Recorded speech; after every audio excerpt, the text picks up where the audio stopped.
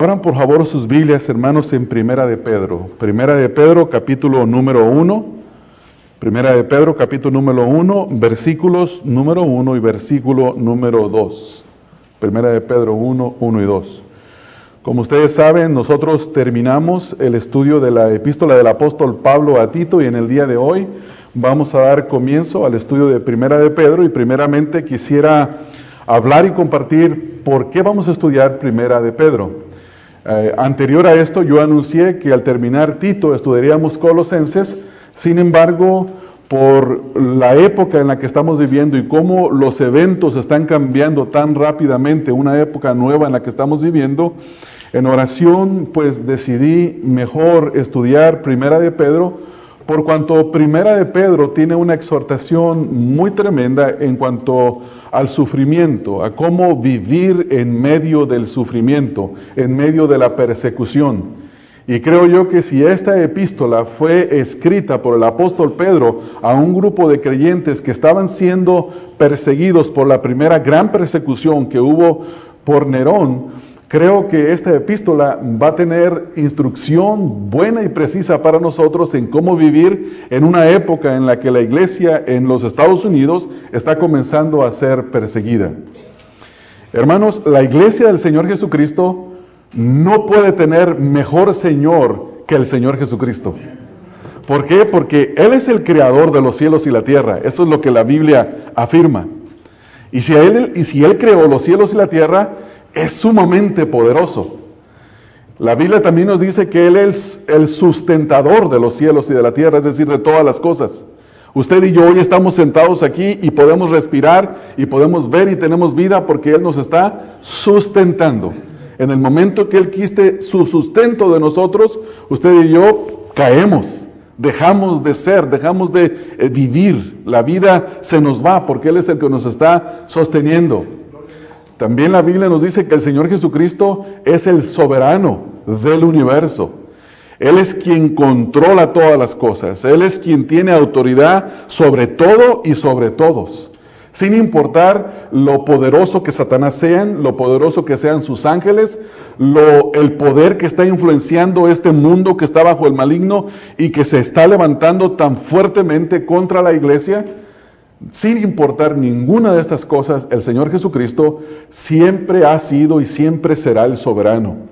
Nada ocurrirá que el Señor Jesucristo no haya mandado y no haya permitido. Y eso nos trae a nosotros un cierto consuelo, nos trae descanso, nos trae esperanza. ¿No es así, hermanos? Hace unas semanas, yo no recuerdo exactamente las semanas específicamente, pero el pastor MacArthur predicó un mensaje que se ha hecho muy popular en el sentido de que se ha compartido en muchas partes en la nación y en el mundo. Y su mensaje es una respuesta a la decisión de la Suprema Corte de Justicia de haber autorizado o legalizado los matrimonios del mismo sexo. Y tituló a ese mensaje, "Nosotros no nos postraremos". Y en una de las frases que él dice, a mí me llama mucho la atención, y él dice que la mente reprobada ha llegado a los puestos más altos, hermanos, de autoridad. Por lo tanto, es que estamos viviendo, la época estamos viviendo. Y él lanza una advertencia a la iglesia, que nos preparemos, y debemos de prepararnos. Y la mejor forma de prepararnos, hermanos, es ver qué dice la palabra de Dios, porque la palabra de Dios es nuestra regla de fe y de conducta. La palabra de Dios tiene instrucciones para cada situación, para cada época, y nosotros debemos de poner nuestra confianza en ella. Si eso hacemos, seremos hombres y mujeres sabios que podrán vivir y depender en la palabra de Dios. ¿No es así, hermanos? Y por eso vamos a estudiar Primera de Pedro. Pero antes de dar comienzo, quiero leer Segunda de Pedro, capítulo 1, versículo número 3. Noten lo que dice este versículo. Segunda de Pedro, capítulo 1, versículo número 3. Como todas las cosas que pertenecen a la vida y a la piedad nos han sido dadas por su divino poder mediante el conocimiento de aquel que nos llamó por su gloria y excelencia. Dice la Escritura que todas las cosas que pertenecen a qué, hermanos, a la vida y a la piedad, nos han sido dadas por medio de su divino poder. Ahora, ¿cómo? ¿Cómo nos han sido dadas? Mediante el conocimiento. mediante el conocimiento de Cristo. Nosotros necesitamos de conocer cada día más a aquel que nos salvó, a aquel que nos sostiene y que nos hace permanecer firmes en la salvación que Él nos ha dado. Así es que en cualquier época, en cualquier circunstancia que la iglesia esté viviendo, siempre debe de poner sus ojos en el Señor Jesucristo. Y eso es lo que vamos a hacer nosotros al estudiar esta epístola del apóstol Pablo. Yo creo que seguramente, hermanos, cada uno de ustedes al escuchar la radio, al leer el periódico, al ver los noticieros, se han dado cuenta que vivimos en un nuevo día, hermanos. Las cosas no son iguales como eran hace algunos años, 2, 3 años. Las cosas han cambiado significativamente. La iglesia, como fue experimentada en el pasado, ya no será más igual, hermanos. No será tan popular ir y congregarse en ciertas iglesias o en algunas iglesias o decir que usted es miembro de una iglesia. Ser miembro, ser un verdadero miembro de la iglesia nos va a costar, hermanos, sufrimiento. Nos va a costar el sufrimiento y ya está costando a algunos de nuestros hermanos.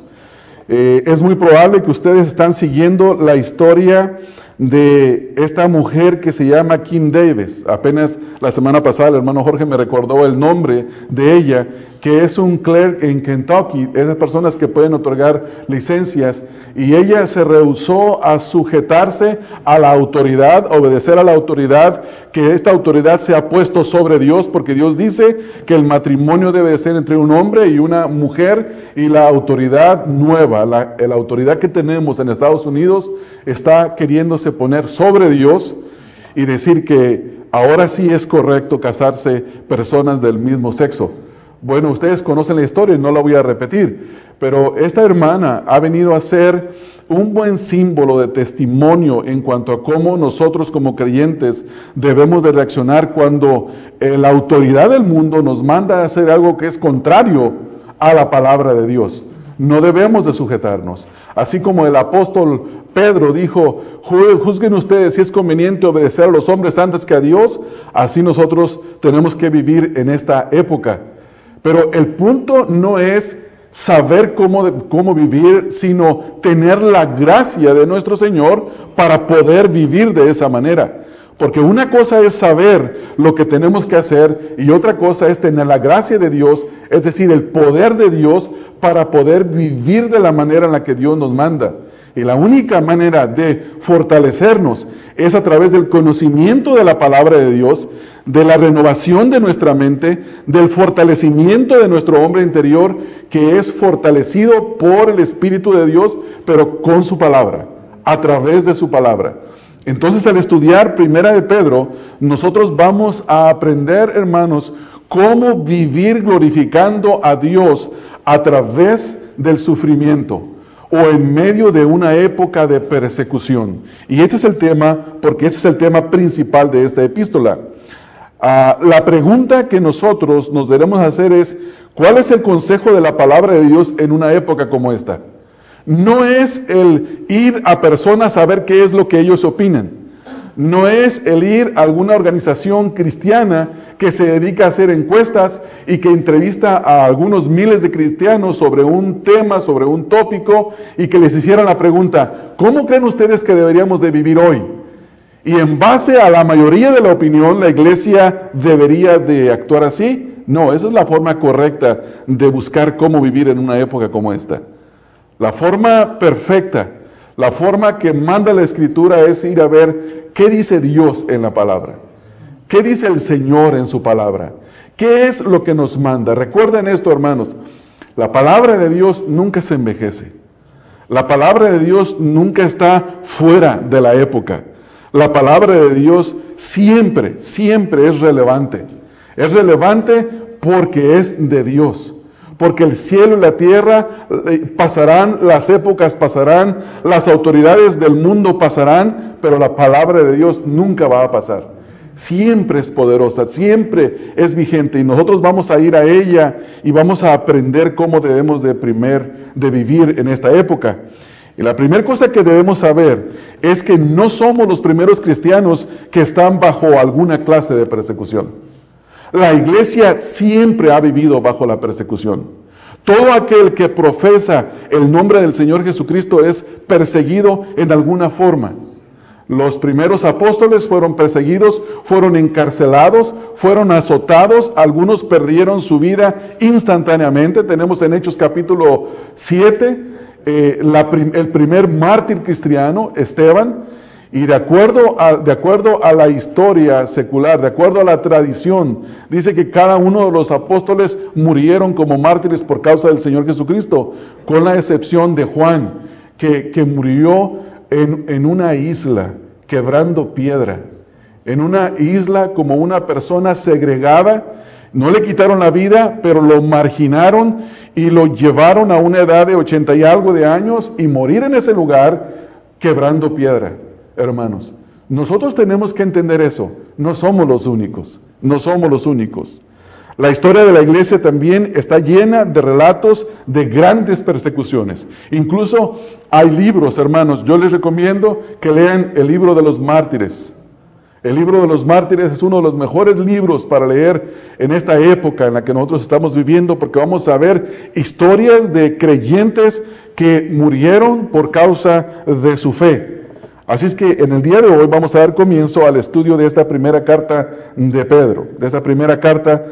Pedro, con el propósito de que nosotros entendamos y reforcemos nuestro entendimiento en cuanto a este tema. La primera cosa que vamos a hacer es dar lectura al primer versículo. Dice: Simón Pedro, siervo y apóstol de Jesucristo, a los que habéis alcanzado ya me fui a leer segunda de Pedro, me quedé ahí con mi Biblia abierta. Ahora sí, borrón y cuenta nueva. Ahora sí, primera de Pedro, capítulo 1, versículo 1. Pedro, apóstol de Jesucristo, a los expatriados de la dispersión en el Ponto, Galacia, Capadocia, Asia y Bitinia. Vamos a parar hasta ahí en este momento. Alguna vez, si usted vivió en la época pasada, todos aquellos que emigramos de un país a nos comunicábamos a través de cartas, porque llamar por teléfono era muy costoso, extremadamente costoso. Uno podía perder la mitad de su cheque si hacía llamadas continuamente. ¿Por qué? Porque eran caras. Una llamada podía costar $35, $40, dependiendo el tiempo que uno estuviera llamando, lo que cuesta hoy el pago de un teléfono al mes. Y en esas cartas que uno enviaba, siempre se escribía el nombre del remitente a la persona a quien era enviada. Y siempre tenía el nombre enviado de y luego a. Esta carta comienza de esa misma forma. Pedro es el autor de esta carta y se le es enviada a un grupo de creyentes, porque dice ahí a los expatriados de la dispersión. No solamente nos dice hacia quiénes es enviada, sino que es enviada a un grupo de personas que están bajo la persecución, que han sido expatriados, que los sacaron de sus lugares de origen y que están bajo persecución, y también se menciona la región en donde están siendo perseguidas. Esta es una de las epístolas que se llaman las epístolas generales. Primera, segunda de Pedro, la epístola de Santiago, la epístola de Judas, primera y segunda y tercera de Juan, son llamadas epístolas generales. Es decir que los creyentes recibieron esta epístola, pero no se quedó en un solo lugar la carta. Fue repartida a varios lugares y aparentemente fue llevada a el Ponto, Galacia, Capadocia, Asia y Bitinia, lo que viene siendo en el día de hoy Asia Menor. Entonces, esta carta que fue enviada por el apóstol Pedro es muy importante, hermanos, que nosotros entendamos quién es el autor de esta epístola, porque a través de todo lo que Pedro va a escribir en estos cortos 5 capítulos, nosotros vamos a comparar todo lo que él manda con los eventos de su vida que están registrados en los evangelios y el libro de los Hechos. Los primeros 12 capítulos del libro de los Hechos destacan los hechos del Espíritu Santo a través de la vida de Pedro. Entonces, es importante que veamos cuando él escribe esta carta, cómo Dios lo había transformado a este hombre.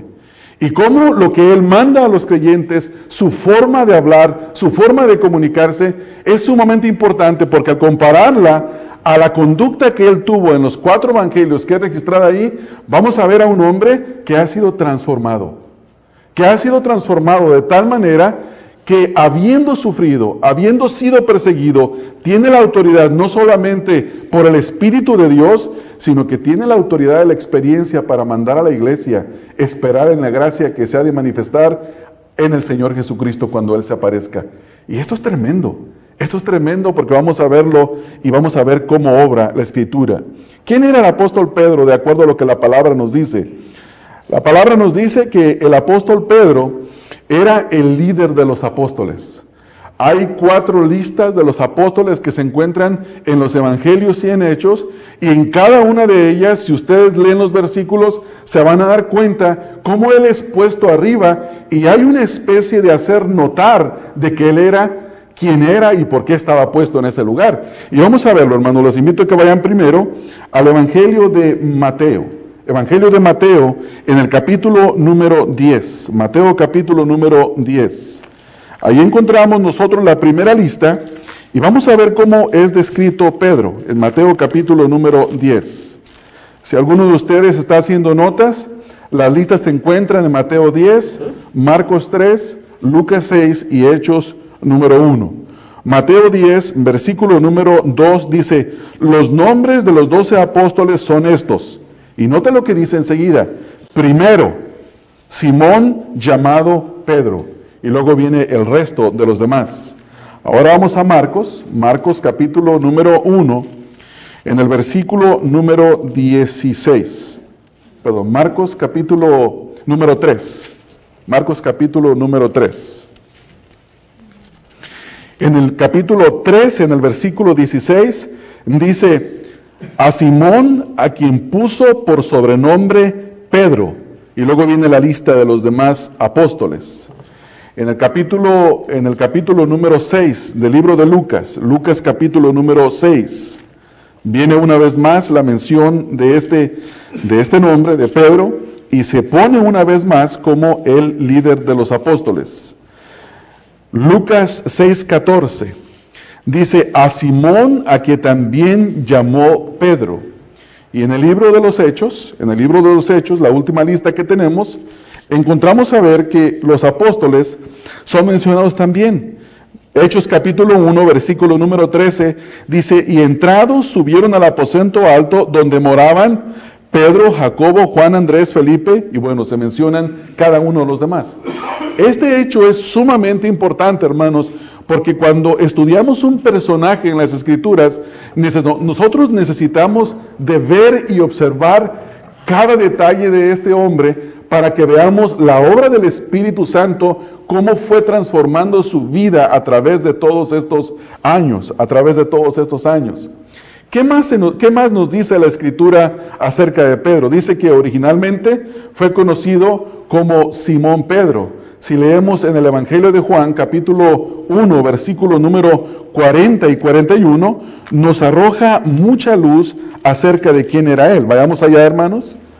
Juan capítulo número 1, versículo número 40, dice, Andrés, hermano de Simón Pedro, era uno de los que habían oído a Juan y habían seguido a Jesús. Este llamó primero a su hermano Simón y le dijo, hemos hallado al Mesías, que traducido es el Cristo. Varias cosas se nos dice aquí. En primer lugar, se nos menciona quién era su hermano, y en segundo lugar, se nos dice quién fue el que trajo a Pedro al conocimiento del Señor Jesucristo, a que viniera y lo encontrara. También leemos en el versículo número 42, dice, y le trajo a Jesús, y mirándole Jesús dijo, tú eres Simón, hijo de Jonás. Ahí no se nos menciona quién era su padre. Tú serás llamado Cefas, que quiere decir Pedro. Es decir, que el nombre Pedro fue el nombre dado del Señor Jesucristo hacia él. Y este nombre Pedro significa roca. Entonces, esto es sumamente importante, hermanos, porque es traído Pedro al Señor Jesucristo, lo trae su hermano y el Señor Jesucristo le da un nuevo nombre. Y este nuevo nombre tiene un significado, porque cada vez que Pedro en los evangelios hace algo mal, se le menciona primero Simón, y después se le menciona Cefas. Es sumamente importante. ¿Qué más conocemos nosotros acerca de Pedro? Nos dice la Escritura también que él era un hombre casado. y que su esposa le acompañaba constantemente en el ministerio. Si vamos al libro de Marcos, capítulo número 1, versículo número 29. Evangelio de Marcos, capítulo número 1, en los versículos número 29 al 31. Note lo que dice la Escritura. Al salir de la sinagoga, vinieron a casa de Simón y Andrés con Jacobo y Juan, y la suegra de Simón estaba acostada con fiebre, y enseguida le hablaron de ella. Entonces él se acercó y la tomó de la mano y la levantó inmediatamente, le dejó la fiebre y ella les servía. Esto quiere decir que si se menciona a una suegra, había una esposa. Después el apóstol Pablo nos da más luz acerca del conocimiento de este hombre en 1 Corintios capítulo número 9, en el versículo número 5. Ahora, hermanos, yo quiero animarles a que los detalles de la persona de Pedro no los pasemos por alto, sino que los tomemos en cuenta, porque nos van a ayudar mucho a poder entender cada vez que leemos algo en esta primera epístola. 1 Corintios 9:5 dice el apóstol Pablo, dice: no tenemos derecho de traer con nosotros a una hermana por mujer, como también los otros apóstoles y los hermanos del Señor y Cefas, refiriéndose a Pedro. Eso quiere decir que la esposa de Pedro le acompañaba en el ministerio. ¿Alguna vez se había puesto a pensar usted en eso? Generalmente pensábamos que Pedro andaba por todas partes como un solitario o con algunos compañeros de trabajo, compañeros de servicio al Señor Jesucristo, pero dice la Escritura que traía a su esposa, Esto me hace pensar, por ejemplo, cuando leo pasajes como en Gálatas, donde Pablo tiene que echarle en cara su conducta, su mala conducta, donde lo reprende frente a todos. Usted póngase a pensar por un momento cómo se sintió la esposa de Pedro, si es que ella estaba ahí presente. No nos dice nada la Escritura, pero ver a su esposo, quien era un apóstol, ver a su esposo, quien era uno de los líderes de la iglesia, cómo se estaba comportando hipócritamente, y en su hipocresía también arrastró a otros. ¿Usted se imagina cuando Pablo vino y lo confronta, cómo la esposa se pudo haber sentido? Es importante todos esos detalles, porque después en Primera de Pedro vamos a ver los mandamientos que él le da a las esposas y los mandamientos que le da a los esposos, y cómo la forma en la que él los da refleja la obra del Señor Jesucristo. Cómo el Señor Jesucristo pudo haber visto haber hecho esta obra y ver que la esposa fue testigo de la transformación del apóstol Pedro. Hermanos, yo creo que lo más importante para un pastor, para un siervo de Dios, es que su misma esposa vea su transformación. Porque si no puede probar su transformación a su esposa, ¿cómo le podrá probar la transformación a la iglesia?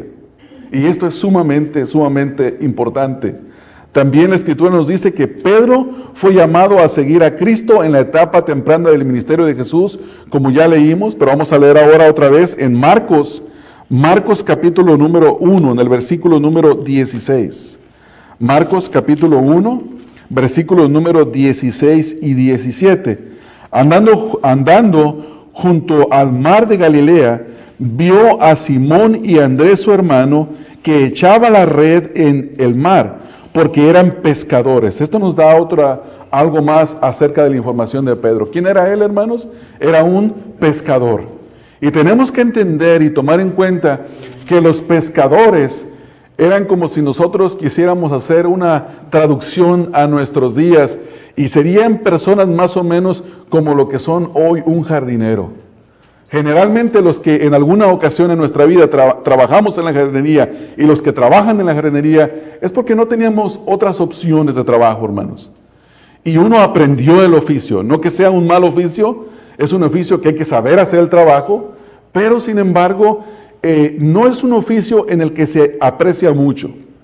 El jardinero, hermanos, todo el tiempo anda sucio, todo el tiempo huele por la naturaleza del trabajo. Y la gente cuando ve a un jardinero dicen: es un jardinero. Bueno, estos eran unos pescadores. Y yo estoy hablando de esto porque yo tengo autoridad para hablar, porque yo fui jardinero. 20 años, para el que sepa acerca de esto. Entonces, si Pedro pudo ser un apóstol, ¿por qué yo no puedo ser un pastor, verdad? Bueno, esa fue una aplicación personal. Entonces, este hombre es llamado, y en el versículo número 17 dice, y les dijo Jesús, venid en pos de mí, y haré que seáis pescadores de hombres. Pescadores de hombres. Él recibió el llamado que cualquier persona pueda tener, el más importante en su vida. Este es el llamado más importante, y Pedro fue llamado en una época temprana. ¿Qué quiere decir esto? Que Pedro pasó mucho tiempo con el Señor Jesucristo. Todos sus errores de Pedro salieron a la luz. Todos sus aciertos fueron afirmados. Como por ejemplo cuando el Señor Jesucristo le dice a los apóstoles, ¿quién dice la gente que soy yo? Y dicen, unos dicen que eres el profeta, otros dicen que eres Elías. Y dice, ¿y quién creen ustedes? ¿Qué dicen ustedes? Y Pedro inmediatamente responde, ¿por qué? Porque Dios se lo había revelado. Y después más adelante, Pedro quiere evitar que el Señor Jesucristo vaya a la cruz. ¿Y qué le dice el Señor Jesús? Apártate de mí, Satanás. Y más adelante Pedro dice, Señor, yo nunca te voy a abandonar. Y el Señor Jesucristo le profetiza y le dice que antes de que el gallo cante 3 veces, antes de que el gallo cante en la madrugada, Él lo habrá negado 3 veces. Y vemos cómo Pedro, dice la Escritura, que lloró amargamente. Después, antes de esto, un evento que pasé por alto, es de aquel evento donde vienen por el Señor Jesús y Pedro saca la espada y le corta la oreja. ¿Usted cree que Pedro quería cortarle nada más la oreja? No, hermanos. Pedro le quería arrancar la cabeza, pero le falló, no tuvo buena puntería. Y nada más. Eso es para que usted vea el tipo de personaje. Un hombre que no era fácil de someterse. Un hombre que era impulsivo. Un hombre que era valeroso para hablar. Pero todo eso tenía que ser transformado y trabajado por el Espíritu de Dios para que pudiera ser el apóstol que llegó a ser y escribir lo que él escribió. Y esto es tremendamente hermoso. Ahora, note en la epístola, hermanos, que estamos leyendo aquí en Primera de Pedro, que nos dice que el autor es Pedro, pero hay algo muy importante que dice enseguida. Pedro, apóstol de Jesucristo, y nos dice que la epístola es escrita a los expatriados de la dispersión. Expatriados de la dispersión. La primera palabra que tiene que ver con expatriado es aquella persona que ha tenido que salir, que ha sido expulsada de su patria, de su lugar de origen. Y la segunda palabra, dispersión, es aquella persona que simplemente huyó a donde fuera posible huir y escaparse de aquella persecución. Específicamente lo que estaba ocurriendo en aquellos días es que la ciudad de Roma había sido incendiada por Nerón. Nerón, según la historia, era el emperador y tenía una manía de construir. Para él, su cosa era construir grandes edificios, grandes cosas en las cuales él pudiera dejar su marca y que la gente a través de la historia dijeran, eso lo construyó Nerón, fue construido por Nerón. Pero llegó un punto en que en Roma ya no había espacio para construir. ¿Qué hizo? Quemó la ciudad. Quemó la ciudad. Muchos departamentos, áreas de Roma fueron quemadas.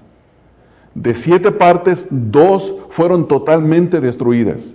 ¿Y qué fue lo que pasó? Muchas personas perdieron sus casas, perdieron sus negocios, perdieron sus lugares de adoración, perdieron sus lugares históricos, y la gente se dio cuenta que Nerón había provocado estos incendios, y ellos empezaron a enojar contra el emperador.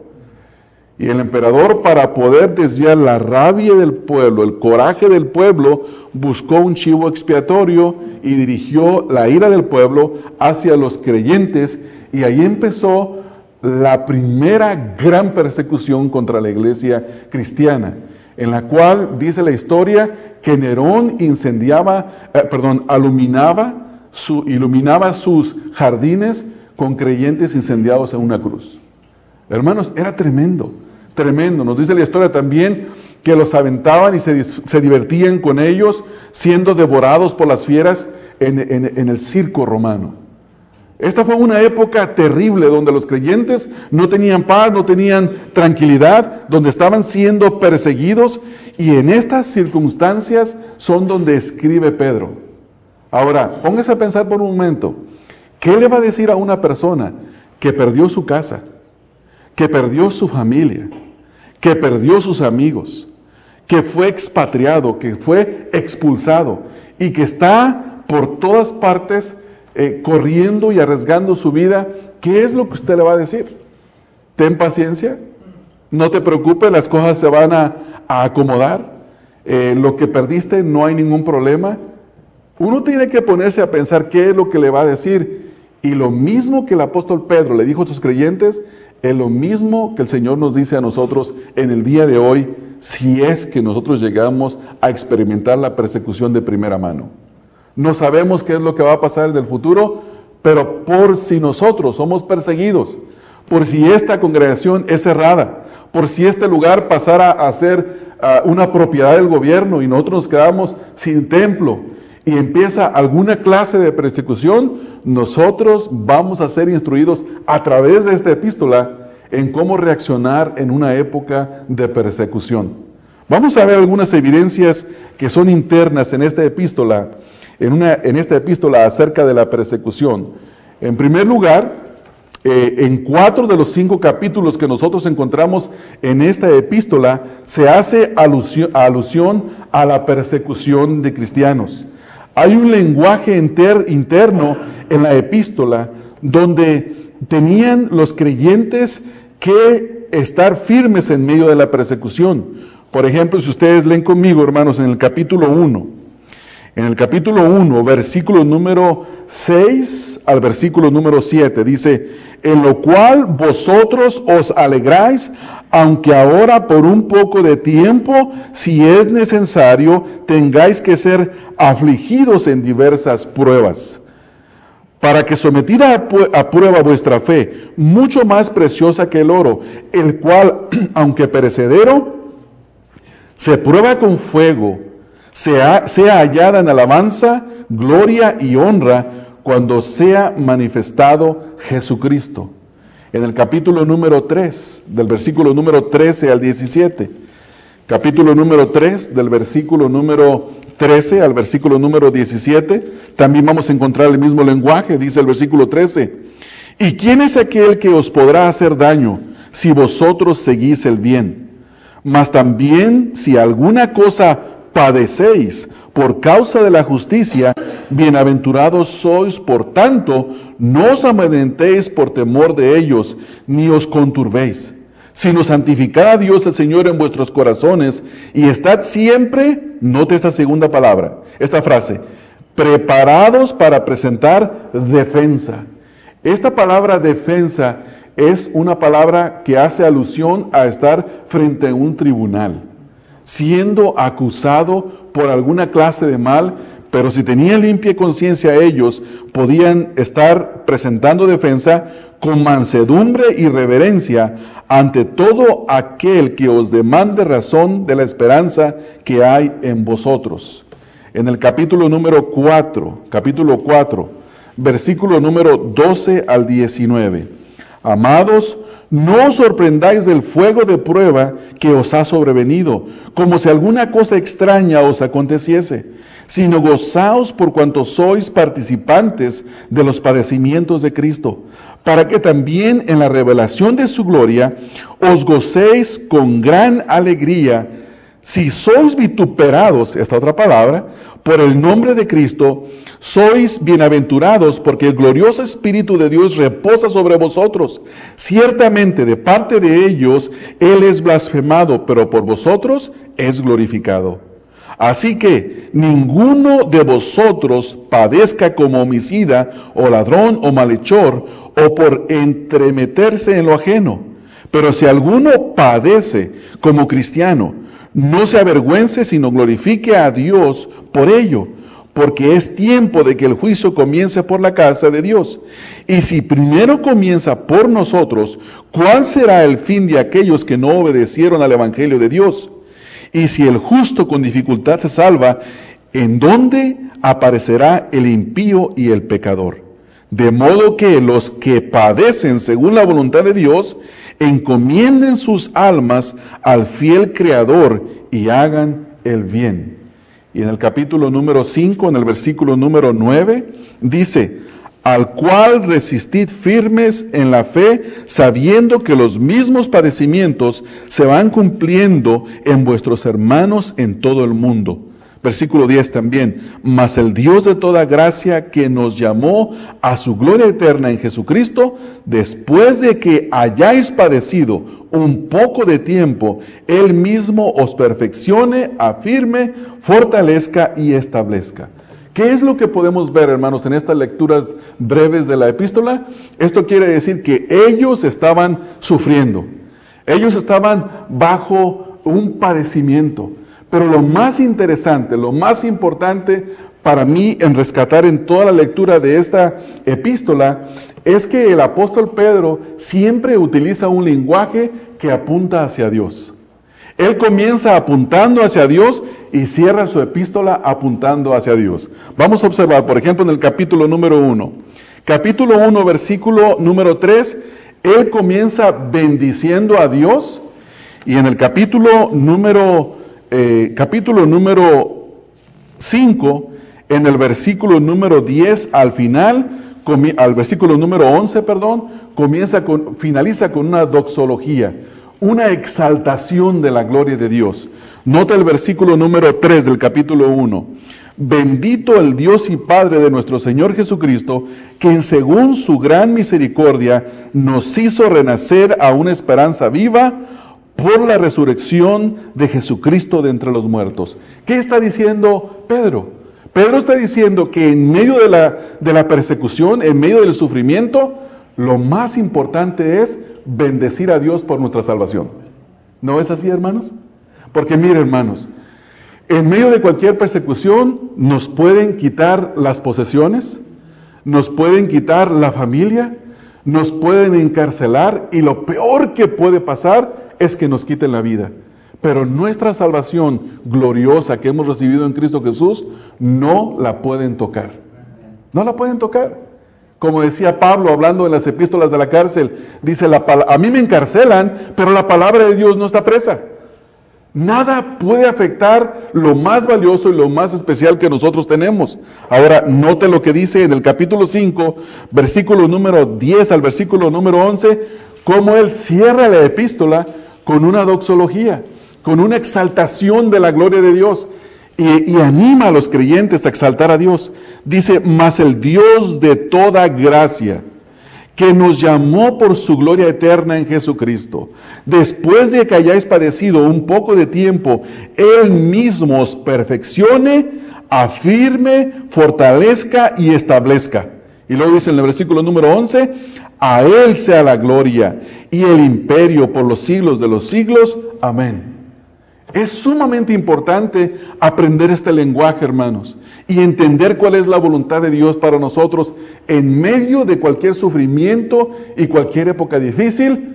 Necesitamos de glorificar a Dios por nuestra salvación y necesitamos de darle gloria a Dios porque Él es digno de recibir todo honor y toda gloria bajo la situación en la que Él nos permita vivir, hermanos.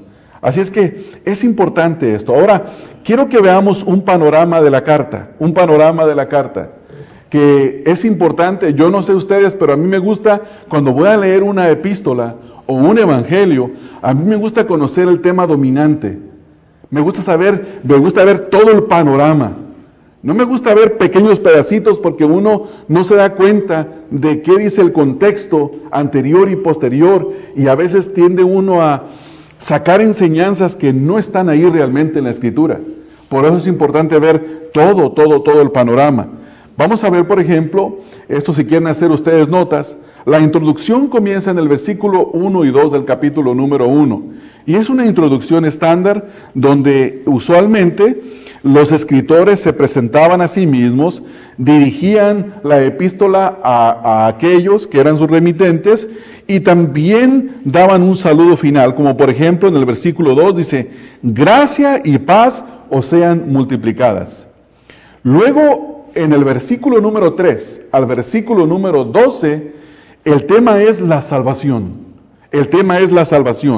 Note que en el versículo número 3 dice, bendito el Dios y Padre de nuestro Señor Jesucristo, que según su gran misericordia nos hizo, ¿qué, hermanos? renacer, o sea, nos dio vida eterna en Cristo Jesús.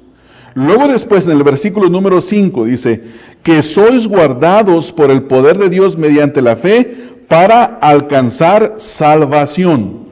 Luego en el versículo número 9, obteniendo el fin de vuestra fe, que es la salvación de vuestras almas. Luego al final del versículo número 10 dice, los profetas que profetizaron de la gracia destinada a vosotros, inquirieron diligentemente, indagaron acerca de esta salvación. Entonces el apóstol primero saluda y luego después llega y en lugar de tocar el tema de la persecución, se va directamente a hablar de la salvación. ¿Qué quiere decir esto, hermanos?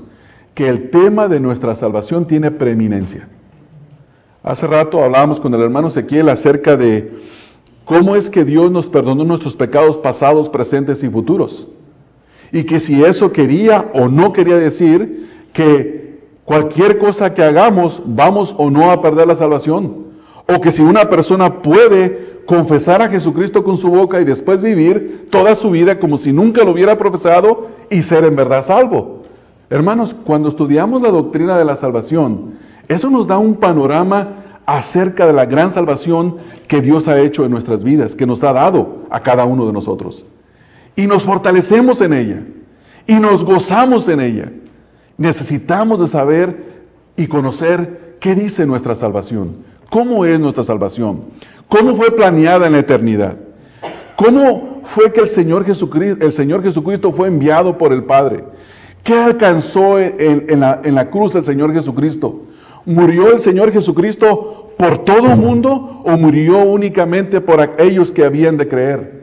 Es importante entender todos los aspectos de la salvación. Pedro comienza hablando de la salvación de los creyentes. Después, en segundo lugar, versículos 13 al capítulo 2, versículo 3, habla de la santidad, un llamado a la santidad. Versículo 13 dice, por tanto, ceñid los lomos de vuestro entendimiento, sed sobrios y esperad por completo en la gracia que se os dará cuando Jesucristo sea manifestado. Pero note lo que dice el versículo 15.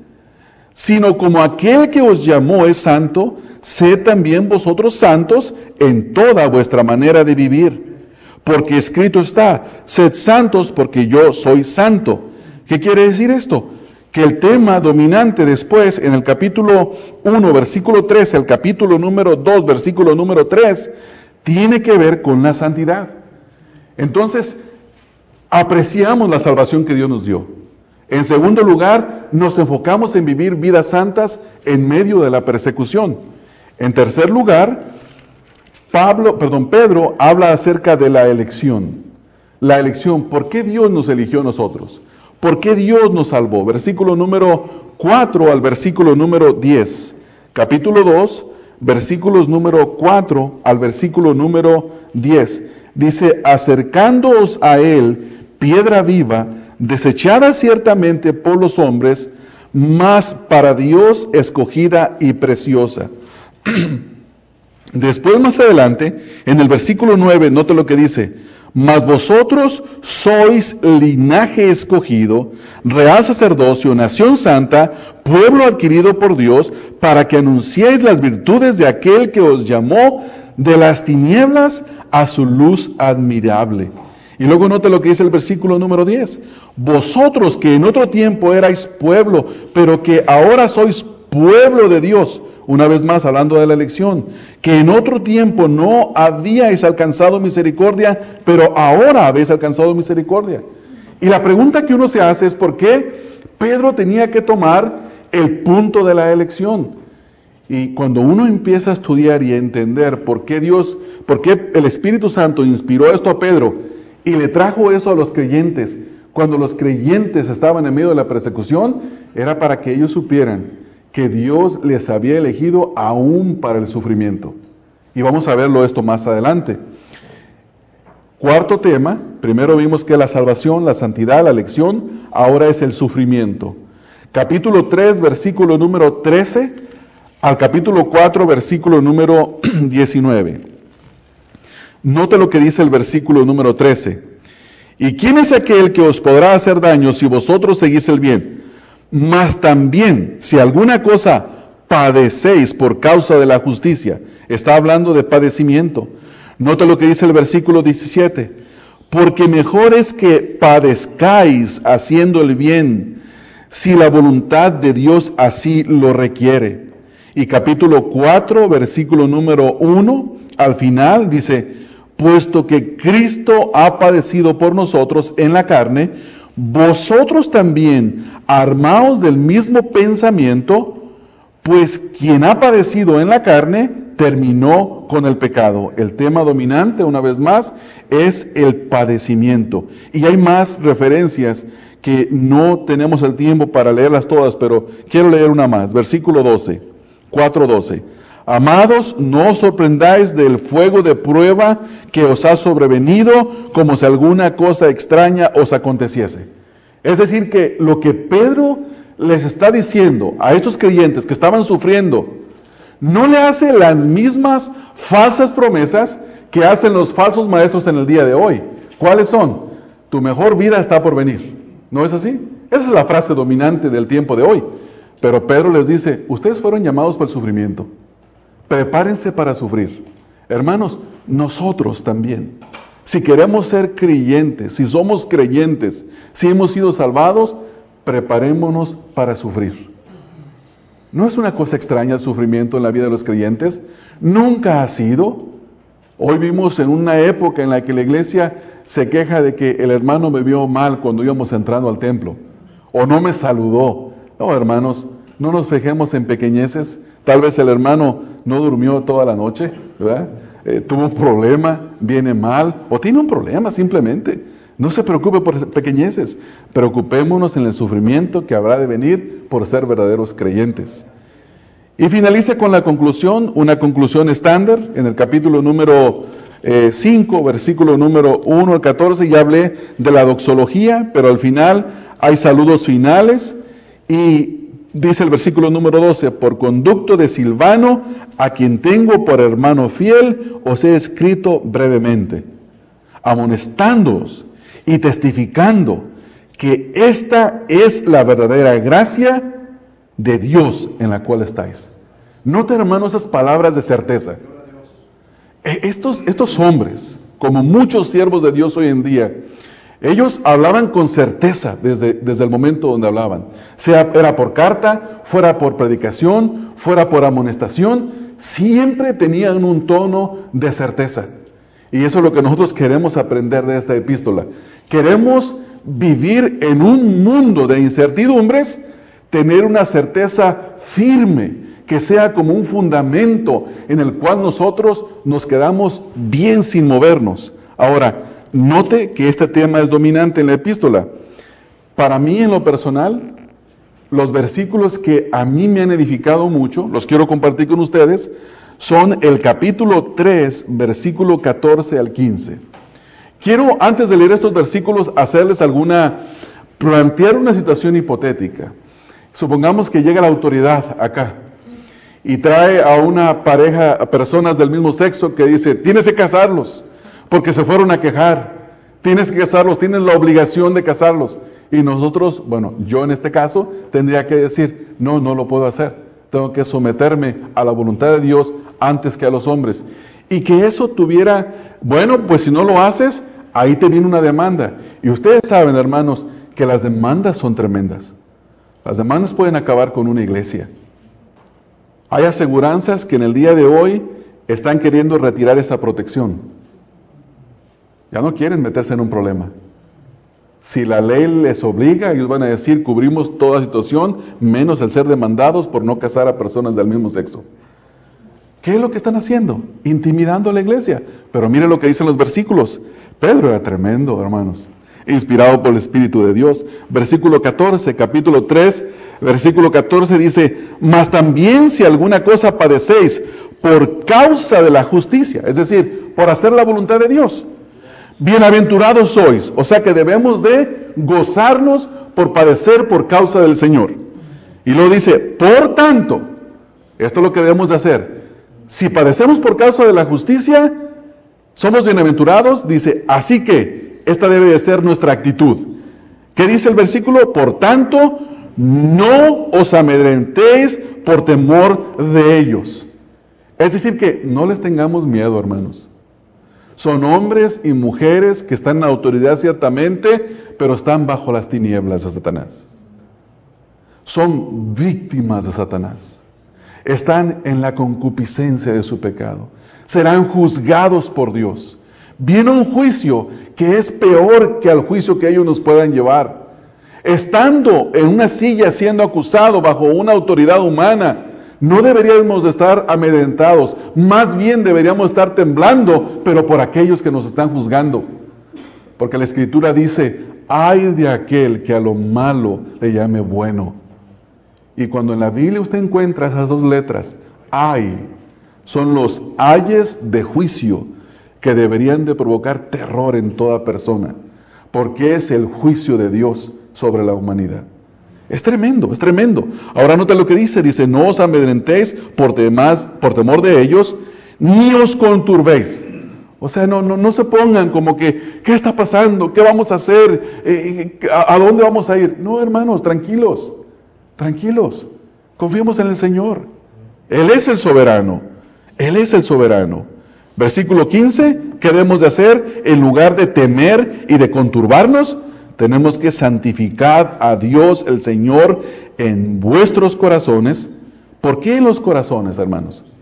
Porque del corazón salen todos los pensamientos. Porque al corazón pueden entrar todo mal pensamiento. Porque el temor que el mundo puede traer a la iglesia o a cada creyente, ellos tratan de meterle temor en el corazón a la persona. Pero tenemos que tener el temor de Dios, no el temor del mundo. Y no conturbarnos, sino santificar al Señor en nuestros corazones y estar siempre preparados para presentar defensa. ¿Qué quiere decir esto? Que en lugar de asustarnos en lo que está pasando alrededor de nuestra cultura, deberíamos de dedicarnos al estudio diligente de las Escrituras, hermanos. Necesitamos de ser hombres y mujeres expertos en por qué el homosexualismo y el matrimonio del mismo sexo es contrario a la voluntad de Dios. ¿Por qué es malo? No solamente decir que es malo, sino saber explicar por qué es malo. Y eso nos va a requerir tiempo, nos va a requerir dejar de vivir en este mundo como si no estuviéramos en la época que estamos viviendo, como si el Señor no fuera a venir, de dedicarnos diligentemente al estudio de la palabra de Dios. Porque dice aquí el versículo, dice, y estad siempre preparados. ¿Quién está preparado? Aquel que ya hizo lo que tenía que hacer. Aquel que fue diligente en prepararse en un tema y saber cuál es la voluntad de Dios en ese tema. Dice el versículo, siempre preparados para presentar, y dice ahí, defensa. Para saber presentar un argumento bíblico, un argumento verdadero, que derrumbe la mentira, hermanos. No nomás decir, eso es pecado. Está bien saber que eso es pecado, pero tenemos que saber argumentar por qué es pecado. ¿Por qué es pecado?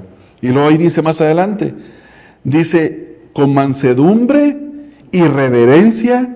Esto tiene que ver, la mansedumbre y la reverencia tiene que ver con una vida transformada. ¿Cómo vamos a decir que lo que nosotros creemos es la verdad si no nos ha transformado primero a nosotros? Que haya un corazón transformado, que en medio de la persecución y de la tempestad vivamos con paz. Déjenme presentar una analogía bíblica. ¿Se recuerdan, hermanos, cuando los discípulos iban con el Señor Jesucristo cruzando el mar y vino una gran tempestad? Y ellos estaban, Señor, sálvanos que perecemos, bien desesperados porque creían que iban a morir. ¿Qué estaba haciendo el Señor?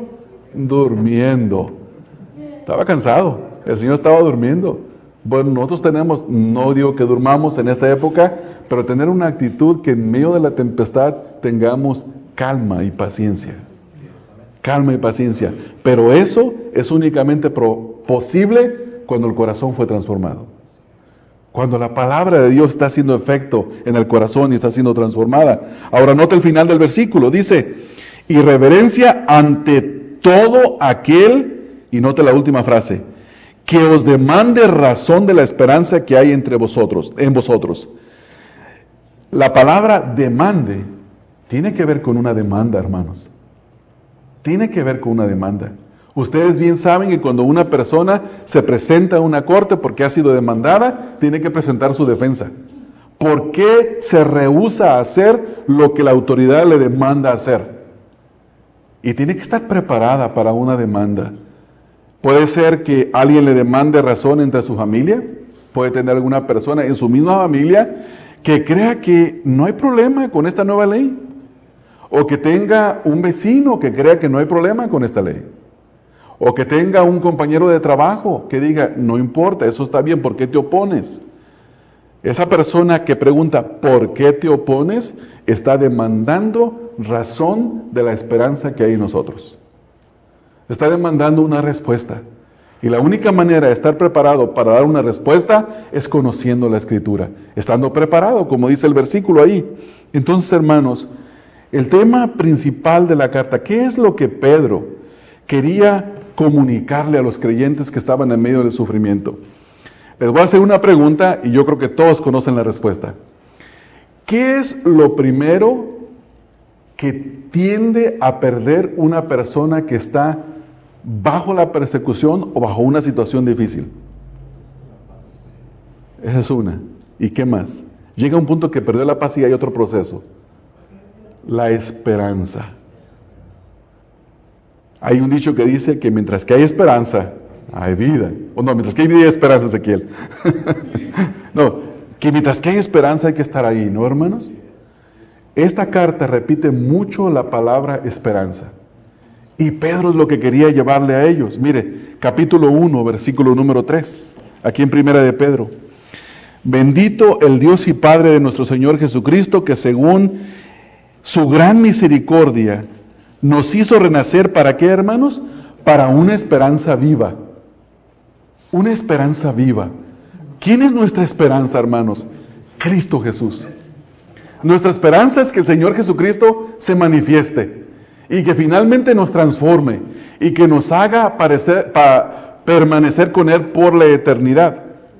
Versículo número 13, ahí mismo, en el capítulo 1.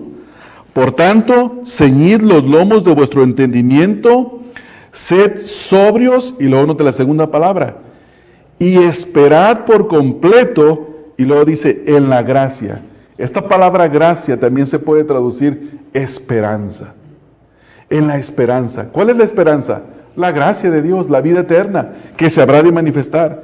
Dice que se os traerá cuando Jesucristo sea manifestado. Ahí mismo en el versículo número 21.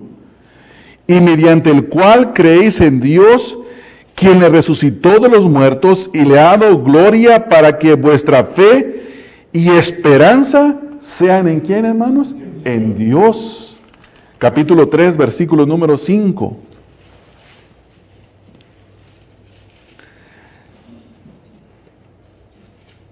Capítulo 3, versículo número 5. A ver si estoy bien con este versículo. Porque así también se ataviaban en otro tiempo aquellas mujeres que esperaban, ahí está la palabra, en Dios, estando sujetas a sus maridos. Es decir, que tenían esperanza en Dios, que tenían esperanza en Dios. Versículo número 15, ahí mismo en el capítulo número 3, versículo número 15. Sino santificad a Dios el Señor en vuestros corazones y estad siempre preparados para presentar defensa con mansedumbre y reverencia a todo el que os demande razón de ¿qué? De la esperanza que hay en vosotros. Hermanos, ¿por qué nosotros como iglesia no podemos someternos a la nueva ley? Porque aquel que es nuestra esperanza, aquel que habrá de juzgar a los vivos y a los muertos, nos lo prohíbe. Esa es la razón. Porque la Escritura, la palabra de Dios, de aquel que nos salvó, dice que es abominación a Dios. Dice que es vergonzoso. Dice que es antinatural. Y dice que aquellos que practican ese pecado no heredarán el reino de Dios. Por eso nosotros no lo obedecemos, porque aquel que es nuestra esperanza nos lo prohíbe. Entonces, hermanos, esta epístola es una epístola que, así como aquellos creyentes que estuvieron en gran problema de persecución y sufrimiento, Pedro les escribió para que ellos supieran cómo vivir glorificando y esperando a Dios en medio de la persecución, sin perder la esperanza. Y así es para nosotros. Nosotros queremos aprender de esta epístola cómo vivir glorificando y esperando al Señor en medio de la persecución, sin perder la esperanza. Este es el tema principal de esta epístola. Y esto es lo que ustedes y yo vamos a tomar, vamos a agarrar, no sé por cuánto tiempo, tal vez un año aproximadamente vamos a estudiar esta epístola, pero va a ser de gran beneficio para nosotros. Recomendaciones finales. Yo les animo, hermanos, a que lean la epístola. Yo les animo a que memoricen porciones de la epístola. Yo les animo a que oren al Señor y que el Señor les pueda dar entendimiento y les dé el Espíritu de Dios, esa misma esperanza que se le dio a los creyentes a quienes se les escribió esta epístola. Amén, hermanos. Vamos a orar. Señor y Padre, queremos agradecerte por este estudio de tu palabra que hemos tenido en esta introducción de la primera epístola del apóstol Pedro a este grupo de creyentes que estaban siendo perseguidos, que habían perdido su tranquilidad, sus casas, hogares, algunos de ellos familia, y que se encontraban en otros lugares que no era su tierra, que no era sus hogares, Señor, pero estaban esperando en ti. ¿Cómo ellos recibieron, Señor, esta palabra tuya que les trajo la instrucción de cómo glorificarte, cómo esperar en ti en medio del sufrimiento sin perder la esperanza? Yo te quiero suplicar, Señor, que sea igual para nosotros, que si tú así lo mandas, que nosotros padezcamos, Señor, que nos ayudes a esperar en ti, glorificando tu nombre, sometiéndonos a ti en obediencia, esperando tu regreso, Señor Jesucristo, siempre con esa esperanza. Te ruego estas cosas, Padre, en el nombre de Cristo Jesús. Amén. Este mensaje fue predicado por Ramón Covarrubias, quien es pastor de la Iglesia Bautista Emanuel. Para más información sobre el ministerio Estudia las Escrituras, visita la página www.estudialasescrituras.org.